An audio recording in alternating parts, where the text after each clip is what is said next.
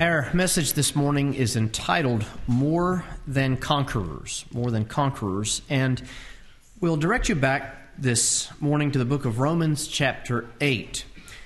This past Sunday we spoke on the subject of enduring sufferings, and we entitled that message, Some Counsel to Those That Suffer.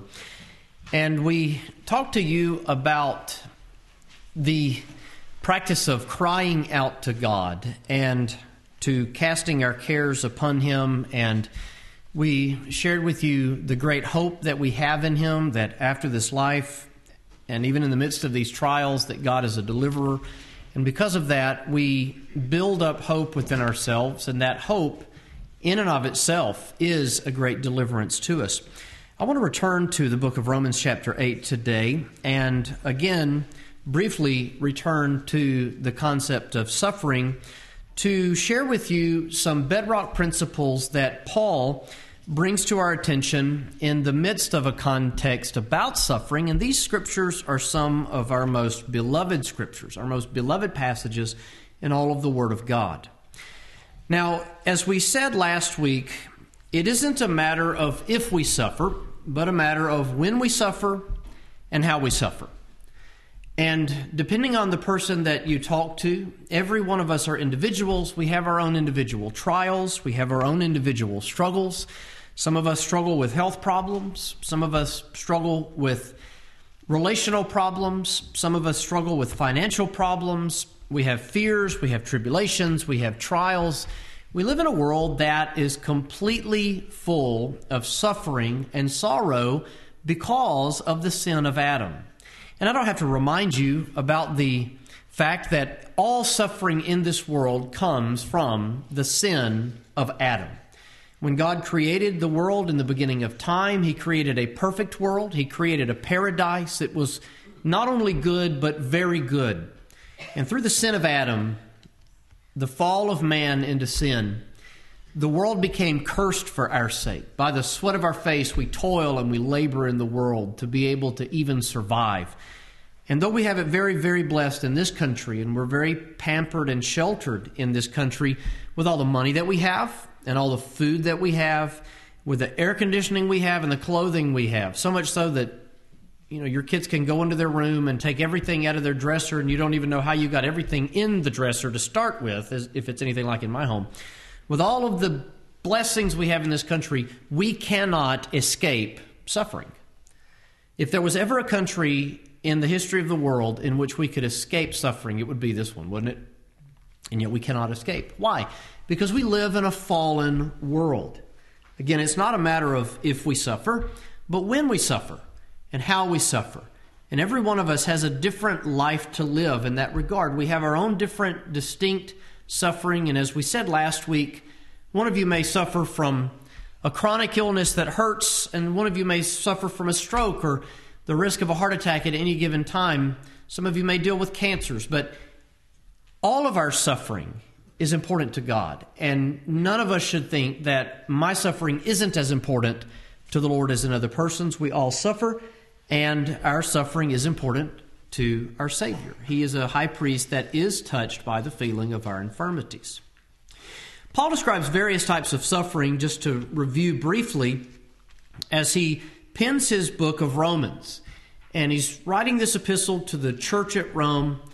He is addressing various things. One of the constant themes in the book of Romans early on is the depravity of man. And he begins speaking about concepts such as justification and the fact that Christ would die for those who were even his enemies. By the time Paul comes to Romans chapter 7, he's now speaking of the types of sufferings that we endure in this world as people who are born of the Spirit of God. Now, we spoke last week primarily about the types of suffering that we experience that is external, but today I want to draw your focus on the fact that every single one of us, if we belong to Christ and we are born of His Spirit, have an internal suffering that we never knew before we came to know Christ. What is this suffering? Paul describes it as an internal warfare, the flesh against the spirit. He describes himself as carnal, sold under sin in Romans chapter 7 and verse 14. He says in verse 15, "For that which I do, I allow not, but what I would, that do I not, but what I hate, that do I." What is he telling us? There are things that I don't tolerate that I find myself doing. There are things that I want to do, what I would, that do I not, is a derivative of will. The will is our desire, our intent. This is why legal documents don't say will, but shall, by the way. And it's why our final will and testament is our last wishes. Simple words like that we use every day, we don't even understand the definitions of sometimes. But a man's will is his desire. That which I would, what I would, that do I not. I don't do good things that I want to do, but what I hate, that do I. As a born-again person, we still possess the nature of the flesh, and because of that, we do things sometimes that we despise. We despise when they occur in general in the world. We despise when they occur in our life. And what does that cause us to do? It causes us to lament what we've done and to loathe our struggling, suffering state in the world. If then I do that which I would not, I consent unto the law, it is good. It is not the law's fault. It is not God's fault. God forbid. Now then, it is no more I that do it, but sin that dwelleth in me. Now here's a point that I want to notice just briefly as we work through some of this language today, just setting up the concept of suffering and God's remedy for that. I think you'll find it amazing how in the midst of a context about suffering, God gives us the strongest language about His sovereignty in salvation that is written in the entire Bible. When we sin, it is no more I that do it, but sin that dwelleth in me. Does that mean that Paul is a robot to sin? No. But the real you is you as you stand in Christ. Why you sin is because of the nature of sin that still resides in you. But beloved, the real you is the you that God sees. How does God see you? He sees you through His Son. And so when God looks at you, He doesn't see the sin that you committed this morning or yesterday or last week or in your teenage years or in your childhood. And we come forth from the womb speaking lies. We're shapen in iniquity. We're conceived in sin. Our lives until Christ are unbroken, perpetual sin. We have this idea sometimes that human beings are either sort of good or mostly neutral, but without Christ, we are nothing but sin, so says the Word of God. He that sinneth, according to the book of 1 John chapter 3, and that word conveys the idea of only sinning. Prior to being born of the Spirit, that is all we do. You think about it. Without faith, it is impossible to please God. We have no faith to serve God prior to the new birth, and the new birth faith is sparked. Everything we do prior to the new birth is sin, an abomination before God. Even if it's something that is considered to be wholesome or not necessarily transgression, it's tainted by and marred by sin. If you go to work, if you pay your taxes, those things are honorable things.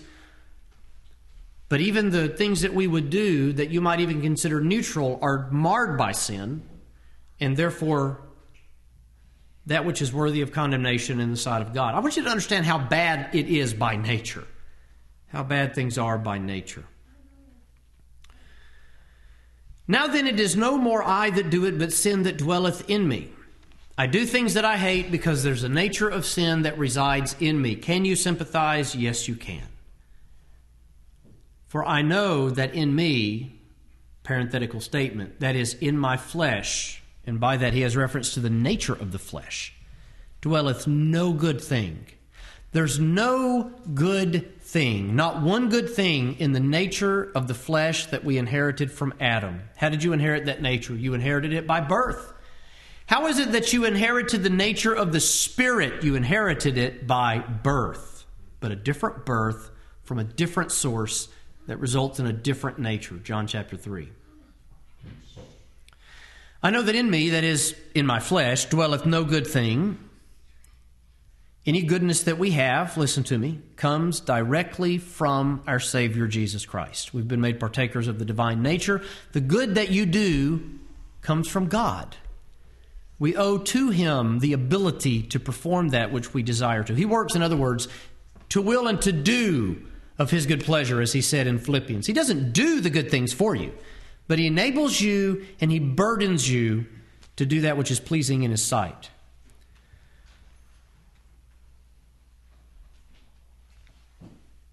He says, for to will is present with me, the desire to do good things, but how to perform that which is good, I find not. Sometimes I simply can't muster up the ability to do that which is good, even though I desire to.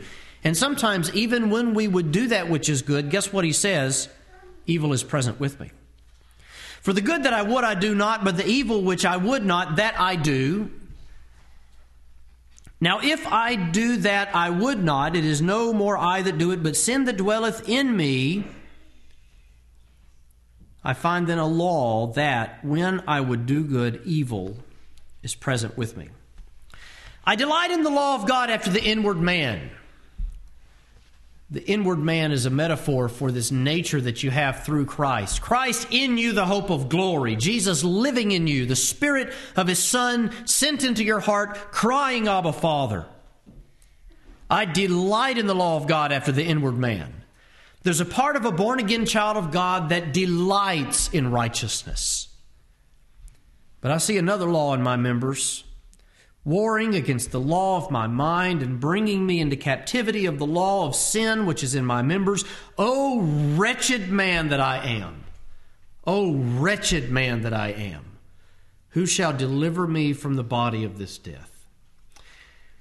When you read the words of Paul, one observation that you can take from this passage is that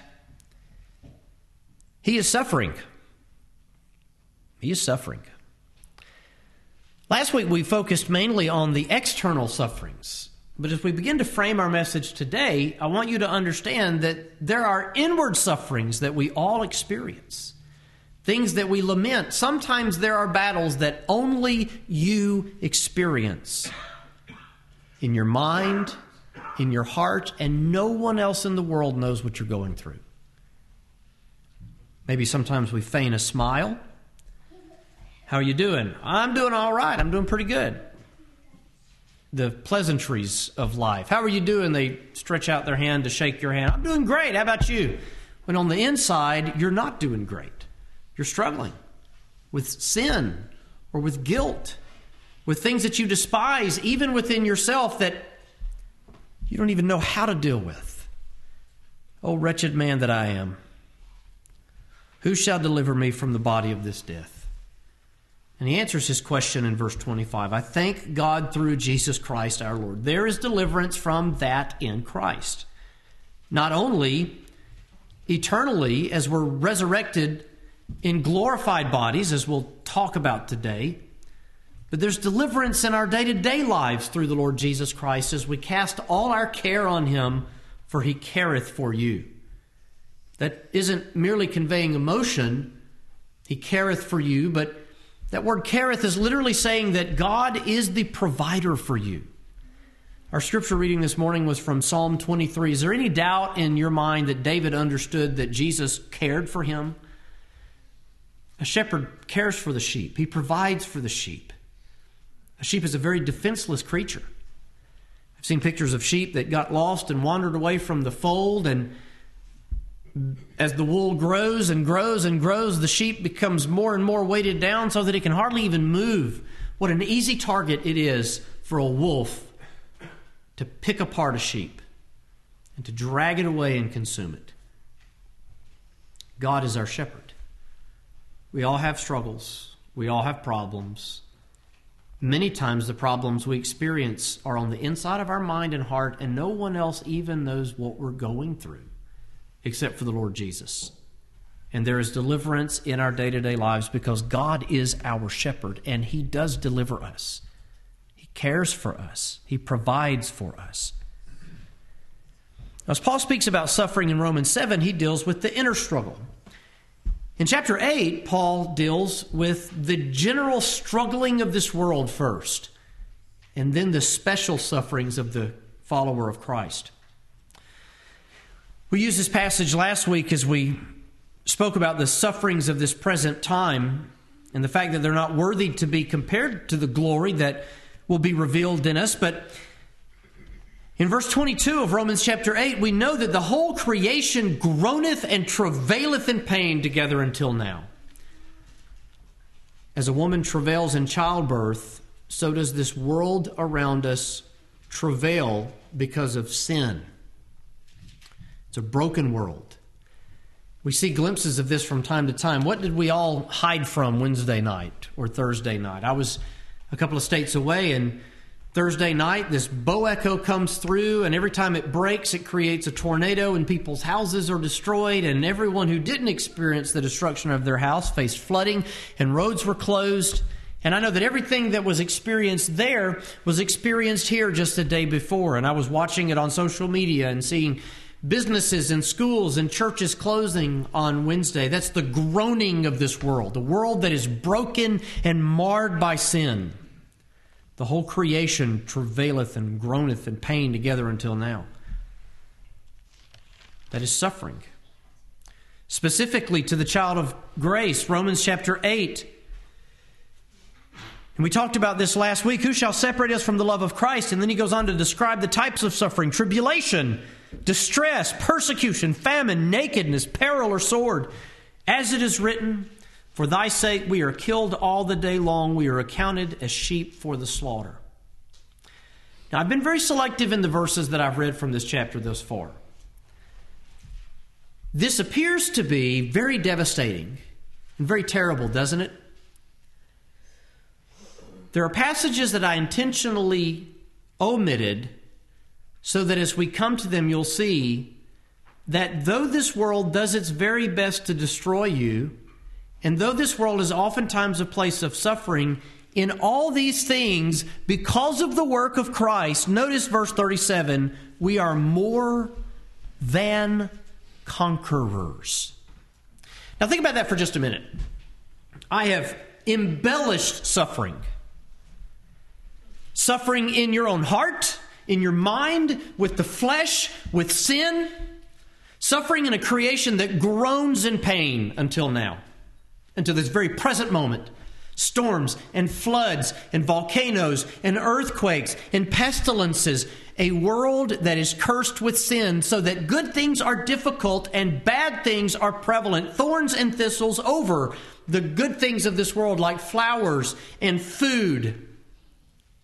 And yet in all of this, we are more than conquerors, though we are accounted as sheep for the slaughter. Does that not sound as an oxymoron to you? How can I be counted more than a conqueror, though I am a sheep taken out to slaughter? A struggling sheep in a broken world experiencing any and every negative thing that a person can experience. And yet in that, I am more than a conqueror.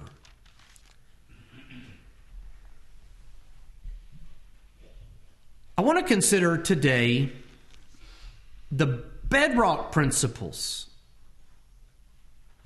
that cause us to overcome eventually every single affliction.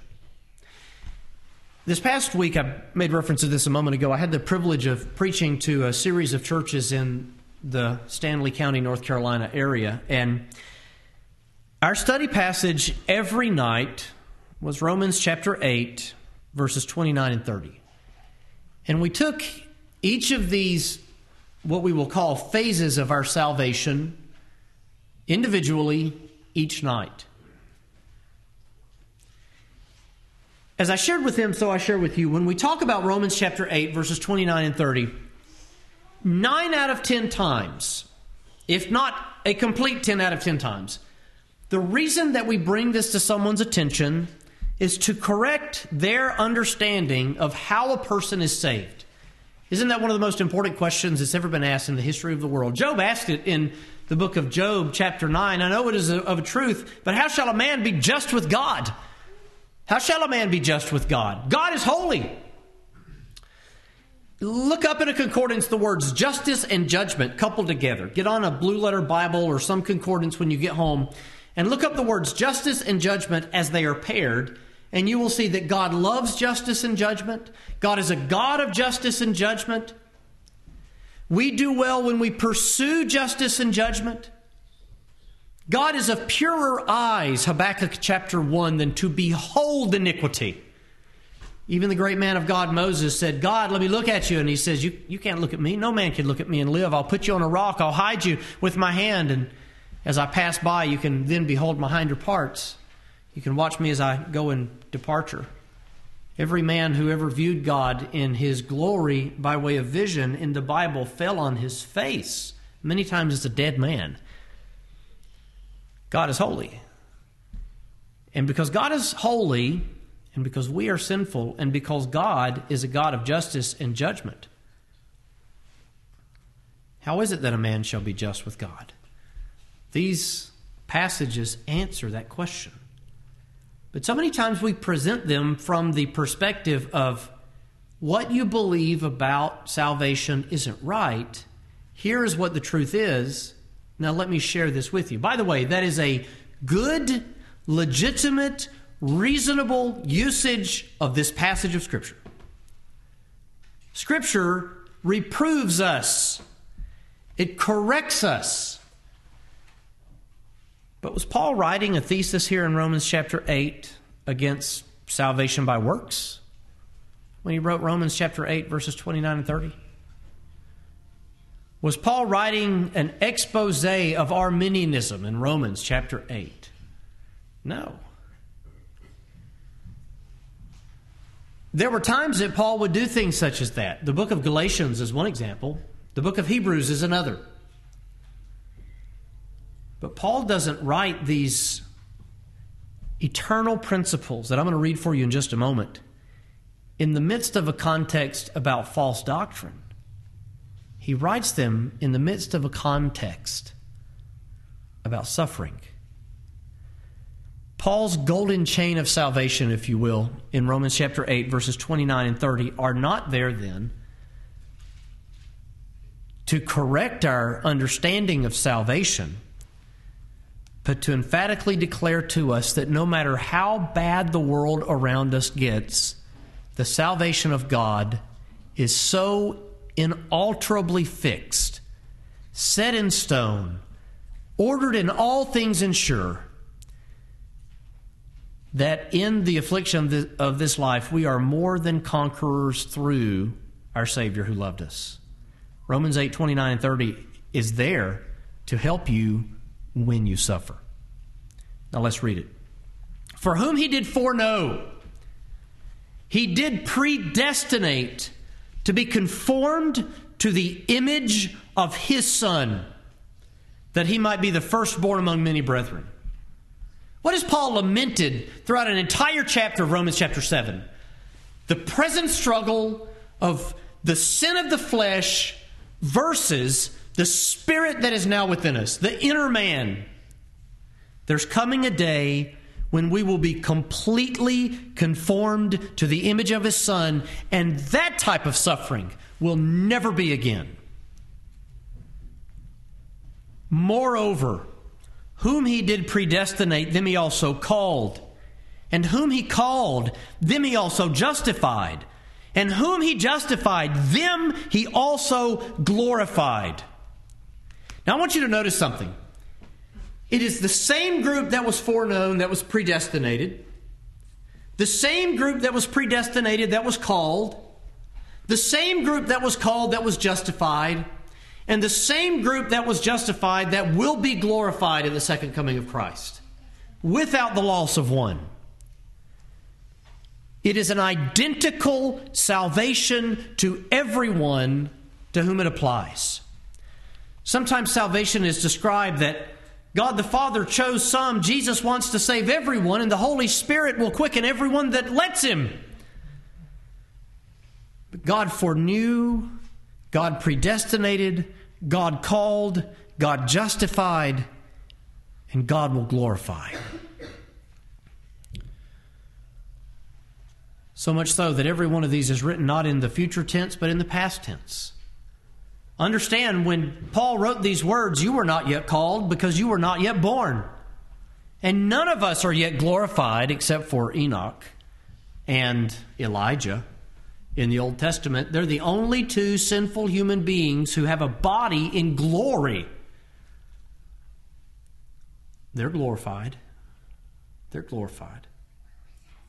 Paul writes this to comfort us in the midst of our afflictions. That's so amazing. What does it do? It takes our focus off of the present struggle and it steers our eyes. It focuses our vision on the eternal, on the deliverance, the great answer to all of life's problems. There's coming a day, child of God, when you will be glorified and there will be no more cancers, there will be no more migraines, there will be no more stomach problems, there will be no more Parkinson's, there will be no more strokes, no more heart attacks, no more car wrecks, no more floods, no more tornadoes, no more earthquakes, no more hurricanes, no more forest fires, no more mudslides. God will perfect you in a perfect world where there is no separating you from the love of God, where there is no enemy, where there is no pain, where there is no sickness, no sorrow, no death, and you will exist conformed to the image of His dear Son forevermore. No more moments of sorrow, no more worry, no more fear, but you and the entire rest of your true family will be before Him. And the glorious part of all of that is not just that you don't suffer for what you have done, because if we got what we deserve, because God is a God of justice and judgment, what I deserve is separation from Him for all of eternity, because I am condemned. I am a sinner, and you are a sinner. But the glorious thing about heaven isn't just that you're delivered from what you deserve as a freed prisoner because someone paid the ransom of your debt. The glorious thing about heaven is that you experience and you enjoy God for all of eternity. Now, what's that going to be like? Well, I have not seen nor has ear heard. I don't know what that's going to be like. Sometimes we paint it as this never-ending association meeting where we're all billions of us in a room, and I guess Jesus is the song leader, and we're all sitting there singing, and we sing every verse of How Firm a Foundation for the 14 billionth time.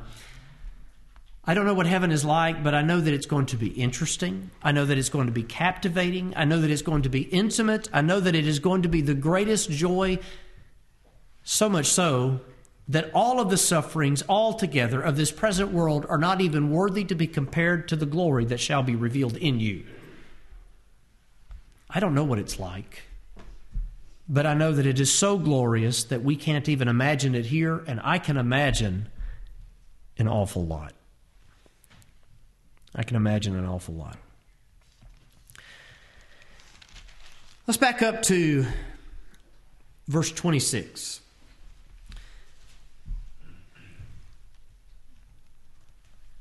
As we think about suffering in this world, as we begin to build into Romans chapter 8, verses 29 and 30, I want to share with you what Paul does leading to this passage. Likewise, the Spirit also helpeth our infirmities. Now, what did Paul say in the passages before this? What had Paul written in the passages before this? We are saved by hope. But hope that is seen is not hope, for what a man seeth, why does he yet hope for it? In other words, if you have something, you no longer hope for it. It's very simple. One of the ways that we endure the afflictions of this life is that we are saved by hope, the hope of a better day, the hope of deliverance from the affliction. We are delivered by that. Likewise, at the same time, the Spirit helps our infirmities. Not only are we delivered from our infirmities through hoping, and again, as we defined it last week, hope doesn't mean a wish. You know, you can I mentioned this last week, you go get a lottery ticket and waste however much dollars that they cost, and it's always a waste of money. I made the joke last week, you've got a better chance of getting struck by lightning while being eaten by a shark in Lake Logan Martin, which is fresh water and there are no sharks. It doesn't happen. You might hope that you have that winning lottery ticket, but hope biblically is an expectation, an earnest expectation. We use the word earnest expectation because the word earnest means a down payment. You have a little bit of that living in you right now. Faith is the evidence of things not seen, the substance of things hoped for. You're born of God. God lives in you. He testifies within you. You've received an unction, an anointing from the Spirit. And that's a tiny little glimpse into what you have awaiting you. Likewise, the Spirit also helpeth our infirmities. For we know not what we should pray for as we ought. I think all of us have been in that condition where we don't really know how to articulate what we're asking for in prayer. But the Holy Spirit, even when we are unable to articulate what we're asking for, He helps our infirmities because the Spirit itself maketh intercession for us with groanings that cannot be uttered. The Holy Spirit lives within you, and He knows what you need. He knows what you think. He knows what you feel. And He makes petitions on your behalf even when you cannot verbalize what you need to God. Isn't that such a comforting thing to think about? Now we're building up to Romans 8, 29 and 30. And He that searcheth the hearts, who searches the hearts? Who divides asunder between soul and spirit and is a discerner of the thoughts and intents of the heart? Hebrews chapter 4, the Lord Jesus Christ, our high priest. The Spirit makes intercessions in you with groanings that cannot be uttered. And He that searcheth the hearts, Christ, knows what is the mind of the Spirit, because He maketh intercession for the saints according to the will of God, which is properly God the Father. And so God the Spirit pleads to God the Son, who makes intercession to God the Father on your behalf in your daily struggles. Now read verse 28. This is one of the most misunderstood verses in all of the Bible. And we know that all things work together for them that love God, for good to them that love God, to them who are the called according to His purpose. Verse 28 begins with "and," doesn't it? It's directly tied to the context. It's often presented today that everything that happens in your life will, in and of itself, in its raw form, be made to work together for your good by God. But this doesn't say that we know that God makes everything that happens to you work together for good. It says, and we know that all things work together for good. Might I submit to you an alternative view of that? I think it was Elder David Powles who said here, I heard the sermon on cassette 18 years ago, that if that meant that everything, period, works together for the good of God's people, that would be an unprecedented statement in all of the Bible. I've remembered that quote ever since. When a wicked man murders an innocent little child, well, that sin is not working together for that child's good. Everybody say amen. Amen.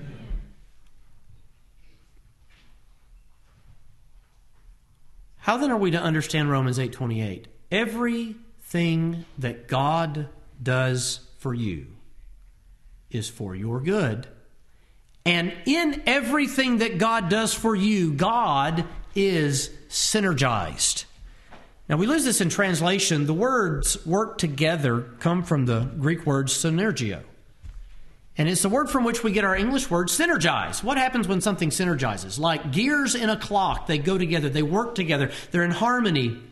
God, the Father, the Son, and the Spirit are synergized on your behalf, so that everything God does for you, either in this life or in the world to come, in groanings that cannot be uttered, in deliverances from affliction, and eternally, foreknowing, predestinating, calling, justifying, and glorifying, everything God does for you not only works together for your good, but God is working together for your good.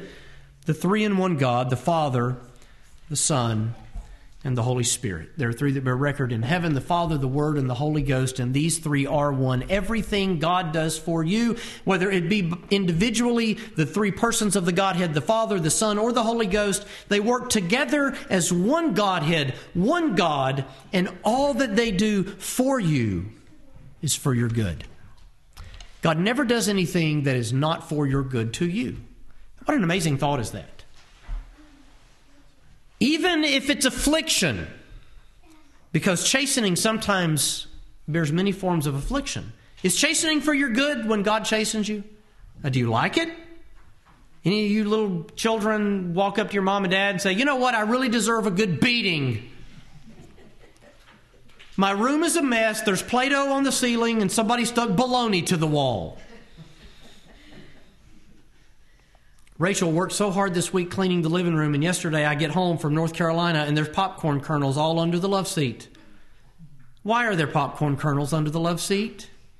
Does the love seat eat popcorn kernels? Does it grow popcorn kernels? Things like that make parents angry. Lord have mercy. Do any children walk up to their parents and say, you know, I really deserve a good beating. I think I should be grounded for a couple of weeks. Nobody does that. But when the parent chastens their child, it is for their child's good, isn't it? Even in chastening, what God does for us is for our good. Everything God does for you is for your good. Praise God.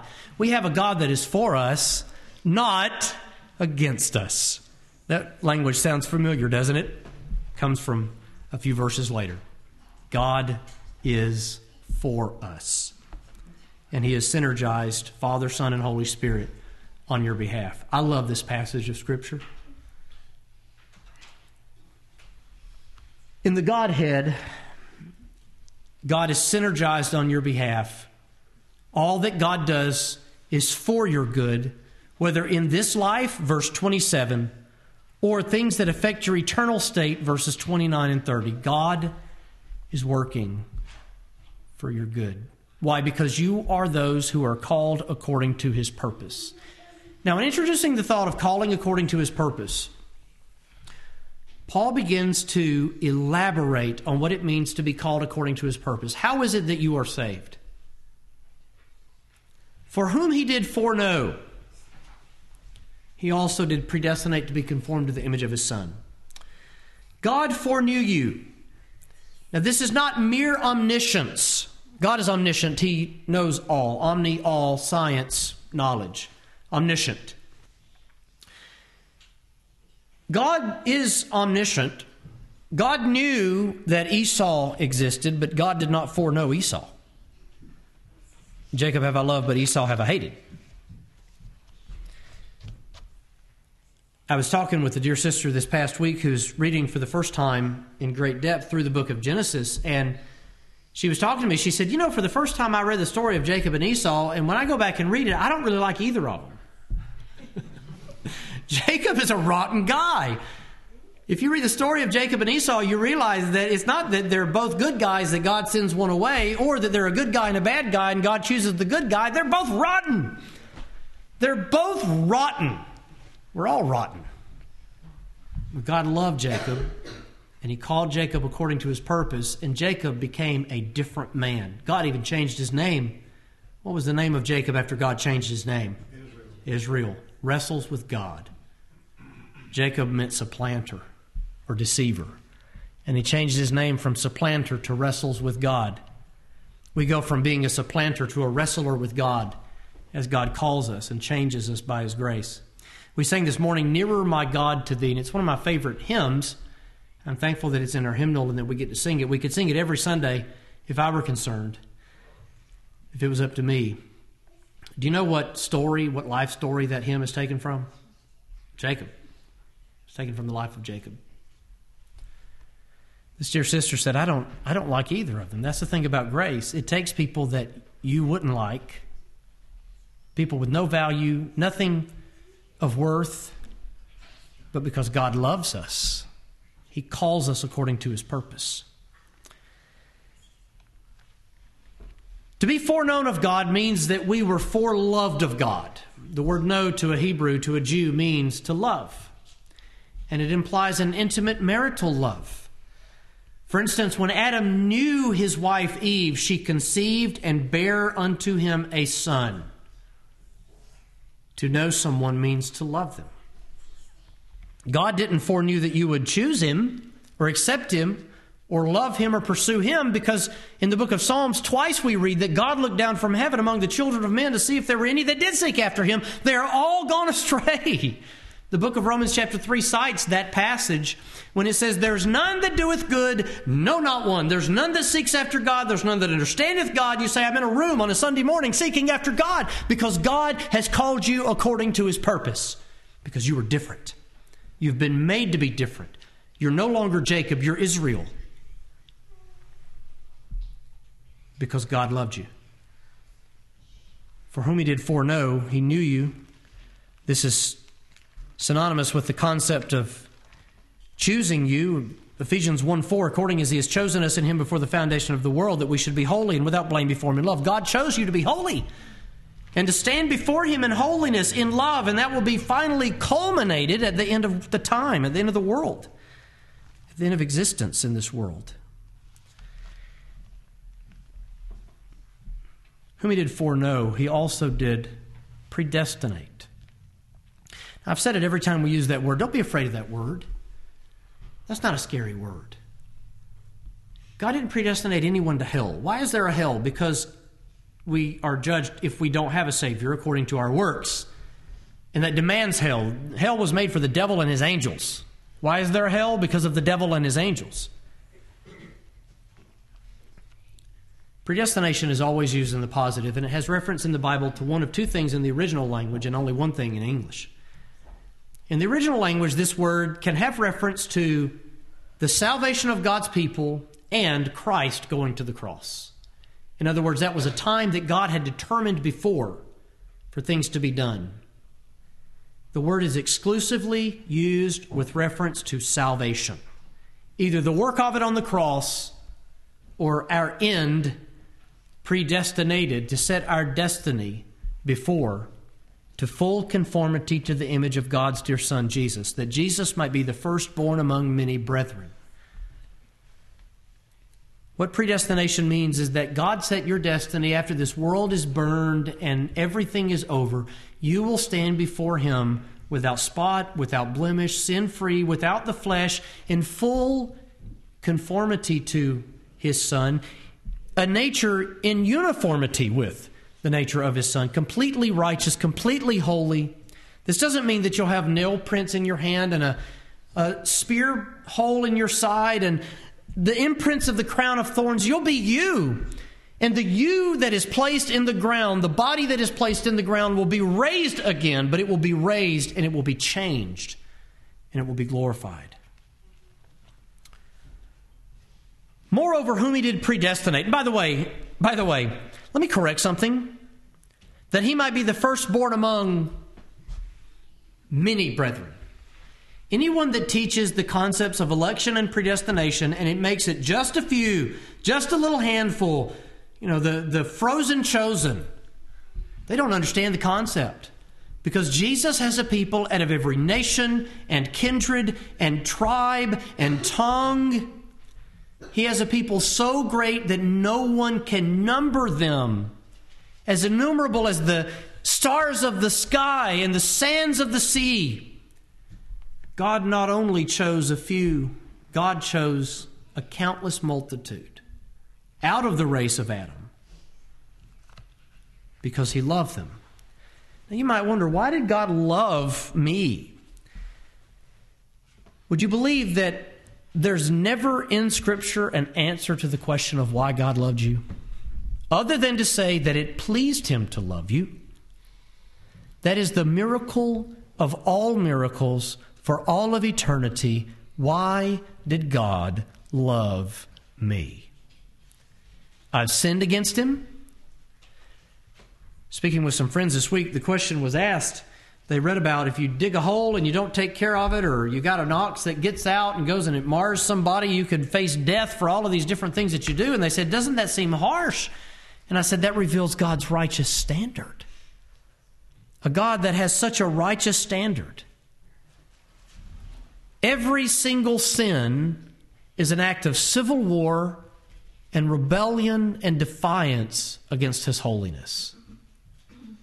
And even taking one bite of a forbidden fruit condemns a race to eternity in hell because He is holy and sin is atrocious.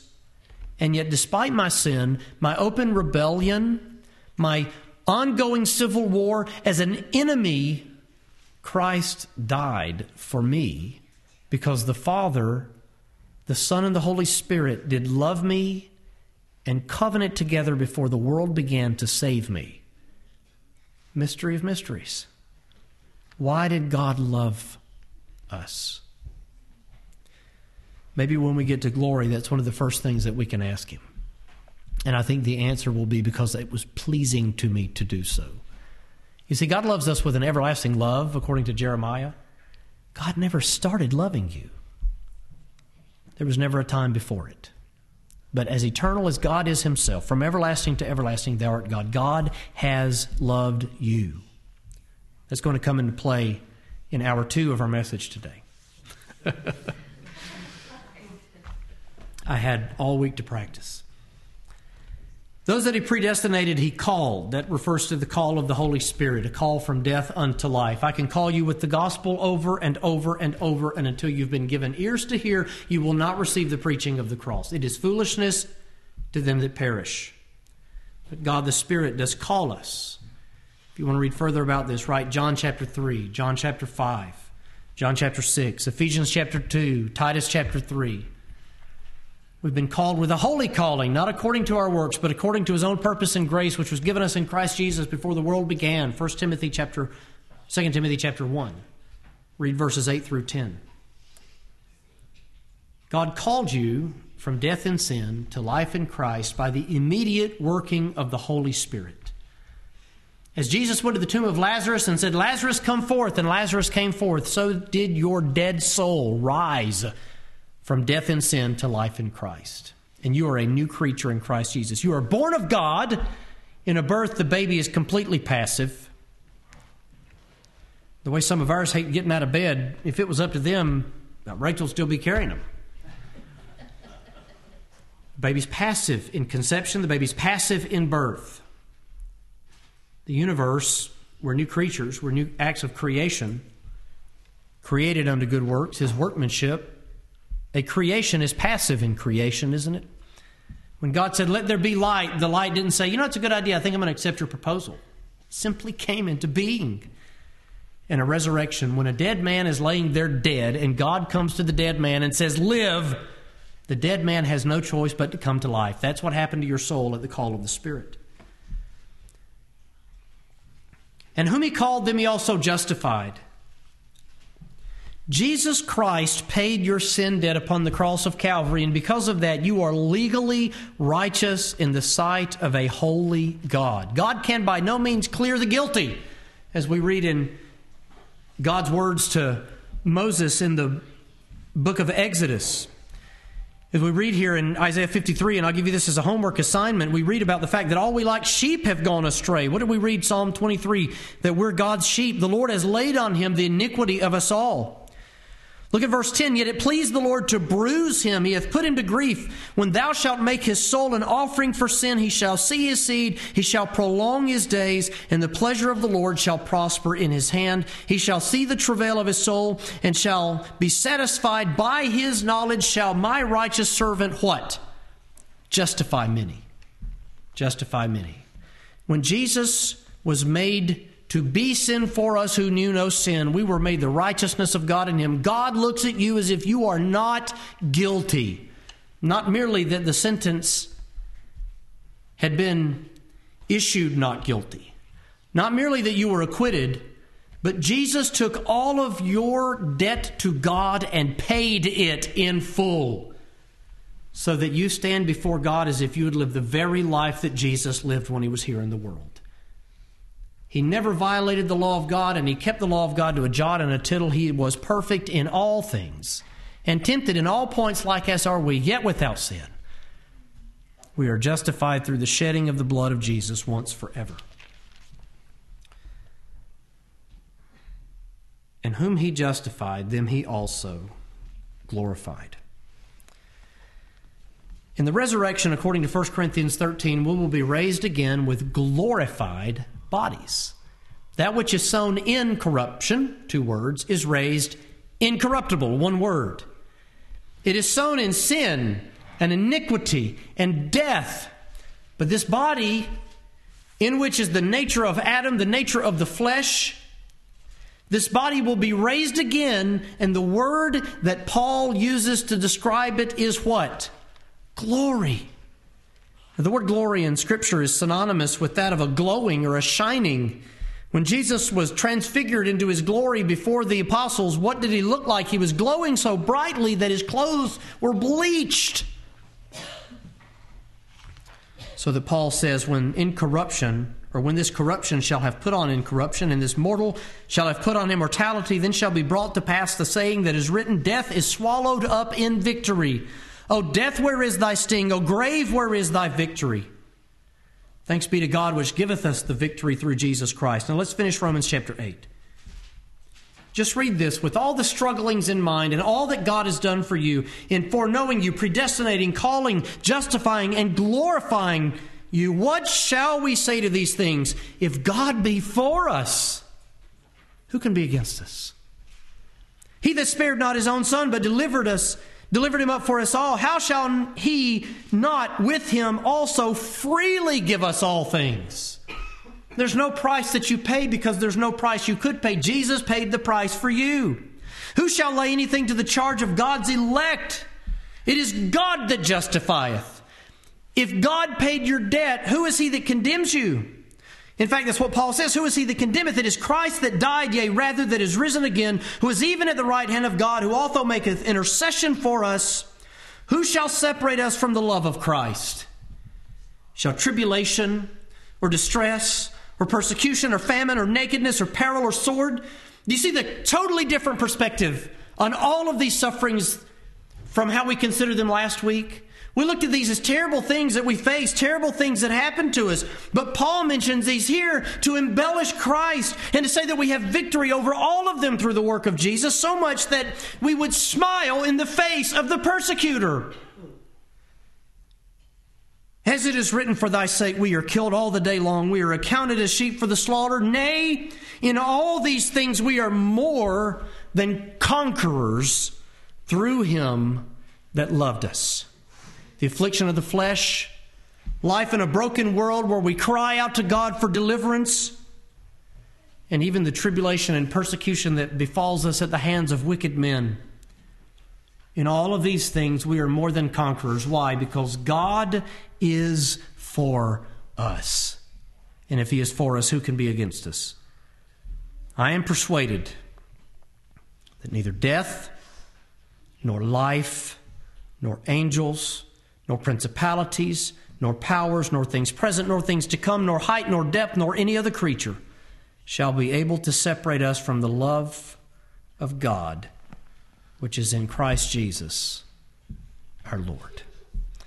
Let's pray together. Father, thank you so much. We don't even have the words to pray to thank you for the grace that you've given us. Or we don't know why you've been so kind to us. You made a beautiful creation, and our race rebelled against you, and we became your enemies in our father Adam, and we lived our lives in animosity and in enmity against you. We were haters of God and haters one another, but you called us by your grace. You justified us by the shedding of your Son's blood. You knew us before the world began, and you set our destiny to be conformed to his glorious image. Father, we don't understand why you'd love us so much, but we know that we have eternity to try to figure it out. And we pray, Father, that we spend eternity praising you for the goodness and the glory of your holiness. And now, Father, as we dismiss, we pray, Lord, that we don't wait to eternity to begin praising your holy name for all that you've done for us. But we pray that we do it here. We pray that we would begin today if we've never praised you before, for thou art worthy. We pray this in Jesus' name. Amen.